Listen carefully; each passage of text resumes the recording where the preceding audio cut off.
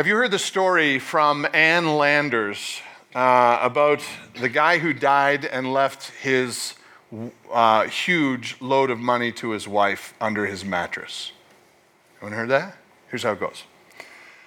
Stories told about a man who all his life got his paycheck, cashed it, got $20 and put $20 under his mattress. This man, for his whole married life, $20 under his mattress. Then he got sick and he was about to die. As he was dying, he asked his wife, he says, I want you to promise me one thing, dear.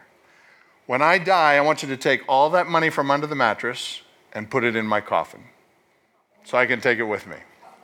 All right, so he wasn't much of a husband, but that's what he asked his wife to do. And she, because he's on his deathbed, she said, sure, sweetie, anything, absolutely anything you want, I'll do it. The man died, and she kept her promise. She took all the money from under the mattress, deposited it in the bank, wrote a check, and put the check in the coffin. So yeah, that's a good way of doing it, right? Some of you are just getting it now. Oh yeah, you can't cash the check. Once it was said, promises are worse than lies. You don't just make them believe, you also make them hope. How do you feel when somebody makes a promise to you and doesn't keep it? How do you feel when somebody gives you their word and doesn't follow through? It's really disappointing, isn't it? I mean, you struggle with a lot of emotions: disappointment, betrayal, sadness, anger. And when somebody forgets to keep their word, or they don't keep their word, or they just outright lie to you, what do you think about everything they say to you after that? It makes you doubt their whole character, doesn't it? When you lose trust in somebody because of them not keeping their word, you begin to doubt whether or not they said anything true to you at all. There's a lot of weight in when we make promises and when we keep our word. Let me ask you the alternative. How do you feel when somebody gives you their word and always follows through? Or goes to extreme lengths to make sure that the promise is kept? Promises are weighty things. In fact, in Ephesians chapter 6, the belt of truth is the first part of the armor that we put on. Now, in Jesus' day, when Jesus had ascended, in Paul, the apostles' day, Paul uses the example of this armor of God, and he is chained to a Roman soldier. At the time, looking at the Roman soldier, begins to attribute characteristics of the Christian life to the armor.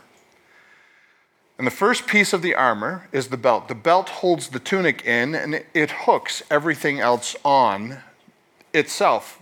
The breastplate hooks to it, the sheaths for the legs hook to it. Everything hooks to the belt. If the belt is loose or if the belt is broken, the rest of the armor is going to be faulted. And when you go into battle, guess what's going to happen?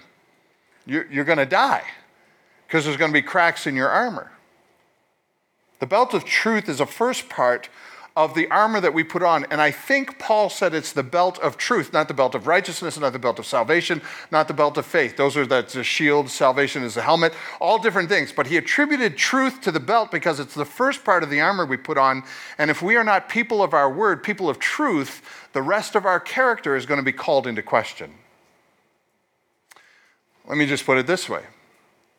How much glee does the world get out of pastors who don't keep their word? They portray them on the screen, on news, TV. Pastors you've never even heard about, but if they don't keep their word, they'll drop every other news item and they'll put them on the news because they look at Christians and they say they should be people of their word. And Jesus says that too. And Paul uses that as a part of our armor, the truth that we put on. Let me simply ask you this. If you are not a person of your word, if you're not a person of truth, when you share the gospel with somebody, do you think they're going to accept the gospel as truth? You see, every part of our character gets hammered on if we are not people of our word. Kingdom citizens are meant to be people of their word. And this Sermon on the Mount, Jesus is about to get to this subject of keeping our word. He's dealt with anger, he's dealt with lust, and now he deals with when people of the kingdom, when kingdom citizens keep their word, and when they don't. And he says, if you follow the law says you have to keep your word every single time. That's what the law says. And if you don't, you are a lawbreaker. Just like lust. If you lusted, you are an adulterer. And if you're angry, you are a murderer. And if you break your word, you are a liar. And if you live by the law, you will die by the law. So Jesus begins with one of the greatest illustrations of keeping our word that he can think of. And guess what illustration he begins with? Marriage. He starts out in verse 31. Matthew 5, verse 31. It was also said, Jesus says, whoever divorces his wife, let him give her a certificate of divorce.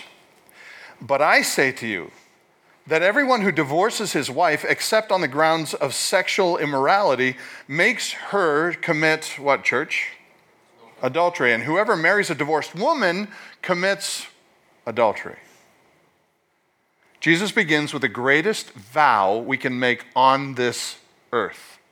And that is the vow that we make in marriage. The way that I have it written in my marriage book when I do weddings is this way. I have blanks. I blank, take you blank, fill in the blank, to be my wife or husband. I promise before God and these friends, get the word promise in there, that's why it's called a vow. I promise before God and these friends to be your loving and faithful wife/husband, to forsake all others, to share with you in plenty and want, to care with you first in joy and in sorrow, in sickness and in health, to join with you so that together we may serve God and others as long as we both shall live. Each person makes a promise to become these things, and they make this promise with no conditional phrase. Do you get that? Whenever I sit down and do marriage counseling with